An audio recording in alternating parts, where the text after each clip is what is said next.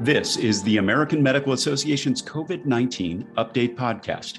This is part of an ongoing series featuring critical insights from the physicians and healthcare professionals on the front lines of the pandemic.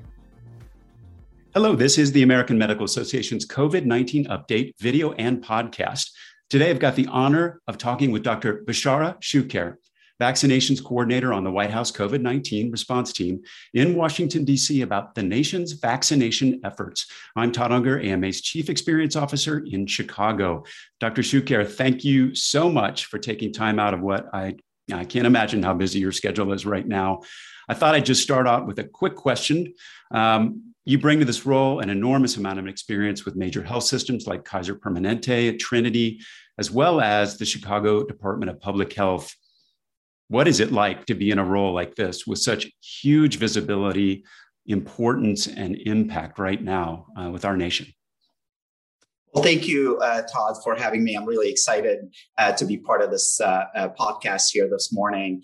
And let me just start that I'm humbled to be able to be in this role at this moment in our history, at this moment in the response to the pandemic. In my experience, whether at big healthcare systems like Kaiser Permanente or Trinity Health, or at community health centers like Heartland Health Centers or Crusader Community Health, or at public health, at the Chicago Department of Public Health, I feel like it brings that intersection between public health and healthcare. And this is extremely important, as we've learned again and again in the response to the pandemic. Bringing those two disciplines together is so critical. So I'm privileged to have had the opportunity to work in both systems, the public health system and the healthcare system, and be able to bringing all of this to public service with me. Well, vaccination and particularly vaccination requirements have been a huge topic over the past couple of weeks. Let's begin with the recent announcement about new vaccination requirements for private sector workers. Can you talk about the rationale for this decision and some of the specifics? Well, what we know is that over the last several weeks and a few months, actually, thousands and thousands of businesses, Todd, have implemented vaccine requirements, whether they're businesses, healthcare organizations, universities. And what we've seen is those vaccine requirements work. They get more and more people vaccinated. Take United Airlines, for example. Now they're at over 99% of their employees vaccinated. Tyson Foods, over 96% of their employees vaccinated. And they didn't start there. They started in the mid 50s or high 50s. So we know vaccine requirements work. So that's why part of the strategy that the president announced back in September was to direct the Department of Labor to issue this emergency temporary standard, which it did last week, that requires businesses with 100 employees or more to ensure that every one of these employees is either vaccinated or is getting tested weekly. And the emergency temporary standards that were issued last week put a January 4th as a deadline to give businesses enough time to be prepared to ensure that their employees are either vaccinated or starting to get tested on a weekly basis. We know vaccine requirements work. We've seen it from businesses that have already implemented that. It will get more people vaccinated. And on top of that, we also know, based on some projections from Goldman Sachs and others, that this is also good for the economy. A lot more people will feel more comfortable coming back into the workforce, knowing that they'll be surrounded by people who are vaccinated. So it's good for getting more people vaccinated, good for the economy. We know it works. Absolutely. In the space of healthcare specifically, the administration also unveiled some new emergency regulations for healthcare workers. What do physicians need to know about that? Well, I have to start, Todd, by saying that we've already been seeing hospitals across the country and health systems across the country implement vaccine requirements before the president announced the policy to push for vaccine requirements for healthcare workers. We've seen thousands of hospitals, hundreds and hundreds of health systems implement vaccine requirements. We know this is not something new for the healthcare systems. I've practiced in many healthcare systems throughout my career, and vaccine requirements is part of the way we do business. It's good for patients, it's good for workers, it's good for everybody.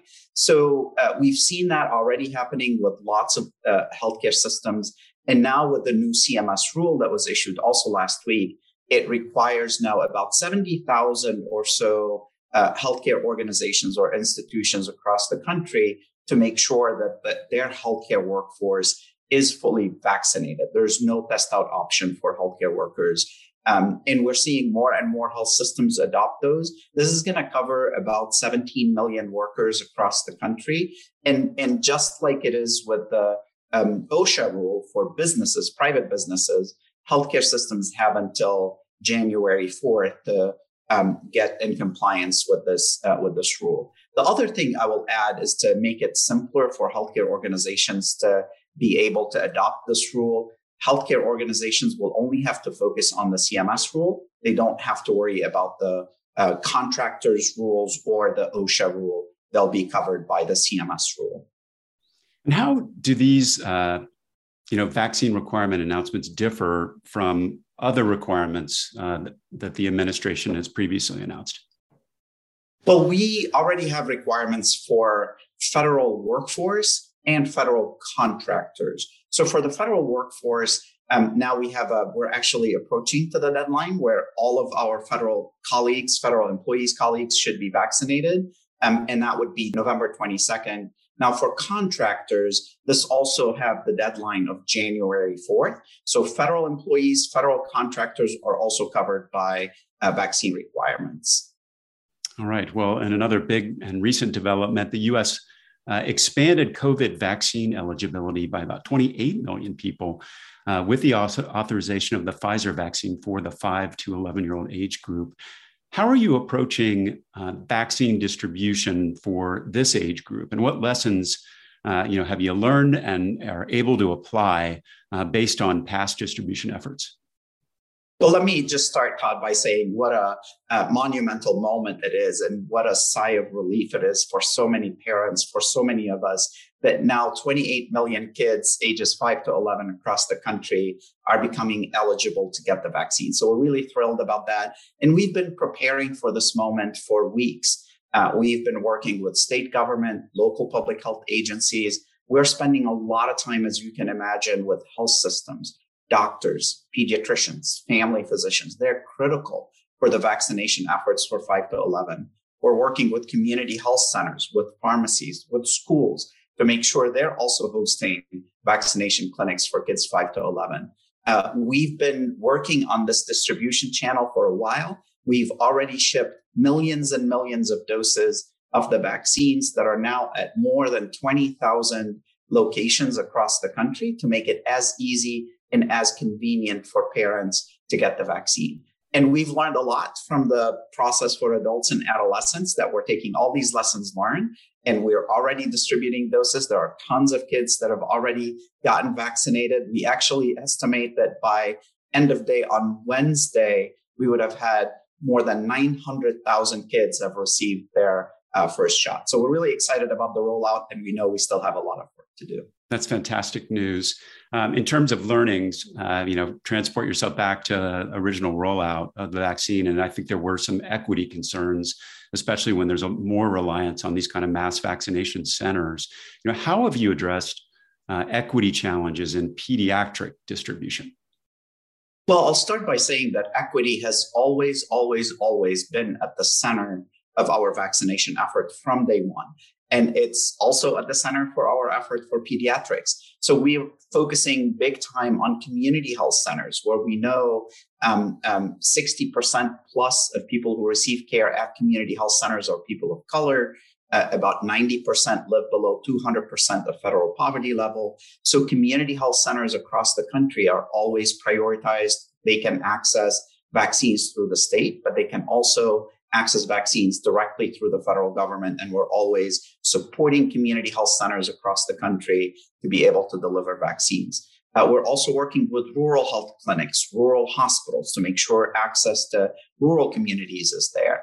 And we continue to build on all of our efforts that we've done for adults, mobile clinics, pop-up clinics, partnering with faith-based organizations, partnering with community-based organizations that are trusted in the communities. All of those efforts make a big difference when it comes to equity. And look, we know that this worked for adults. You look at vaccination rates for adults amongst different racial and ethnic groups, and they're pretty much comparable. So we were able to close the gap for adults, and we're going to do as well as we can and as good as we can to make sure that there's no disparities in vaccinations when it comes to kids 5 to 11. You took care of the nation. It's time for the nation to take care of you. The AMA stood by America's physicians and patients during the pandemic, and we're not stopping there. We're fixing prior authorization, leading the charge on Medicare payment reform, supporting telehealth, fighting scope creep, and reducing physician burnout. It's time to rebuild, and the AMA is ready.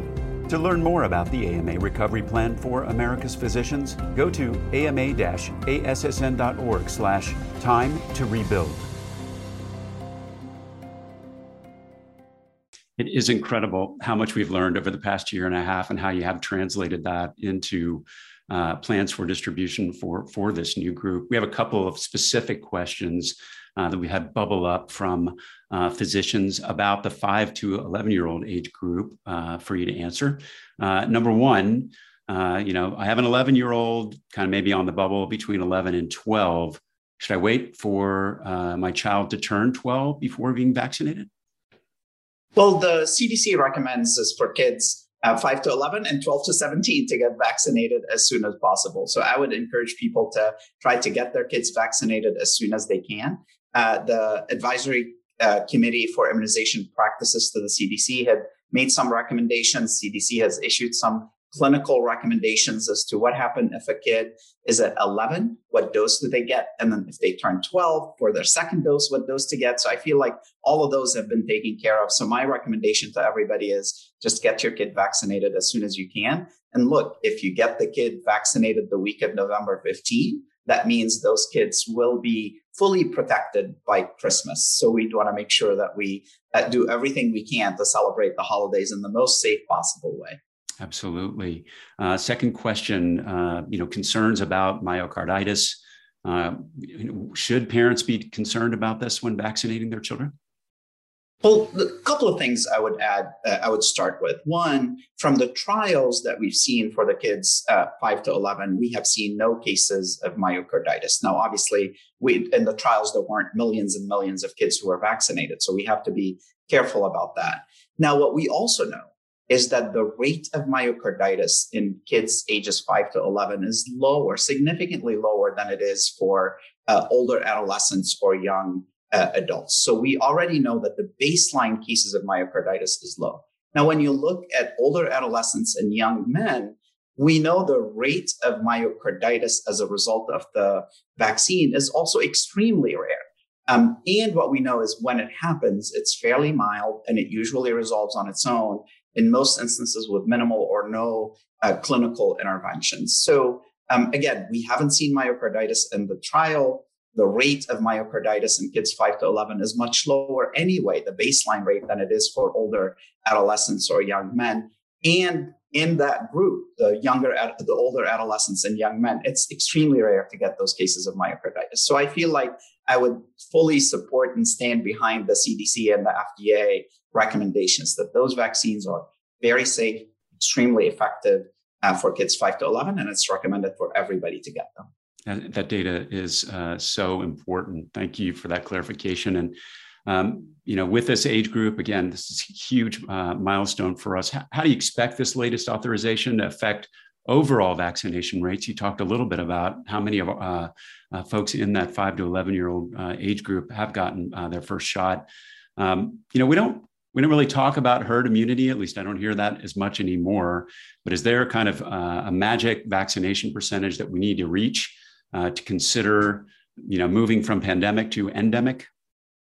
Look, the herd immunity question is a complex question, as you can imagine. And the way we've been thinking about it now is we want to make sure that we're getting as many people protected as possible. And that begins by making sure that everyone who's eligible is getting vaccinated. And we've made tremendous progress as a country. We've administered more than 425 million shots of the vaccine. We have more than 80% of adults with at least one shot. We have nearly half of 12 to 17 fully vaccinated, and we're starting with a good start, with a good program for kids 5 to 11. So we have to do everything we can to protect as many people as we can. Now, the data are very clear. If you're unvaccinated, you're 5 times more likely to catch the virus. You're 10 times more likely to end up in the hospital, and you're 11 times more likely to die compared to someone who's vaccinated. So the more we get people vaccinated, the safer we are. And that's what I tell people. Every time we have a shot in someone's arm, that's one more person that's protected. That's one more family that's safer. And that's one more community that's taking one step closer for us to be able to put this pandemic behind us. Well, absolutely. And, as we think about, especially for the 5 to 11-year-old age group, one of the biggest challenges that we're seeing or expect to see is with parents, obviously, many of whom are already vaccinated themselves, but might be hesitant to get their children vaccinated for, a variety of reasons. We have vaccine hesitancy that's plagued each stage of our vaccine rollout. How are you and the administration addressing hesitancy? Have you found anything to be particularly effective? Well, let me just start by saying is we know there are a lot of parents who have strong vaccine confidence and they want to get their kids vaccinated, and they are getting their kids vaccinated. So we want to celebrate that and support them. At the same time, we know there are parents who still have questions, and that is totally expected. Those are all legitimate questions.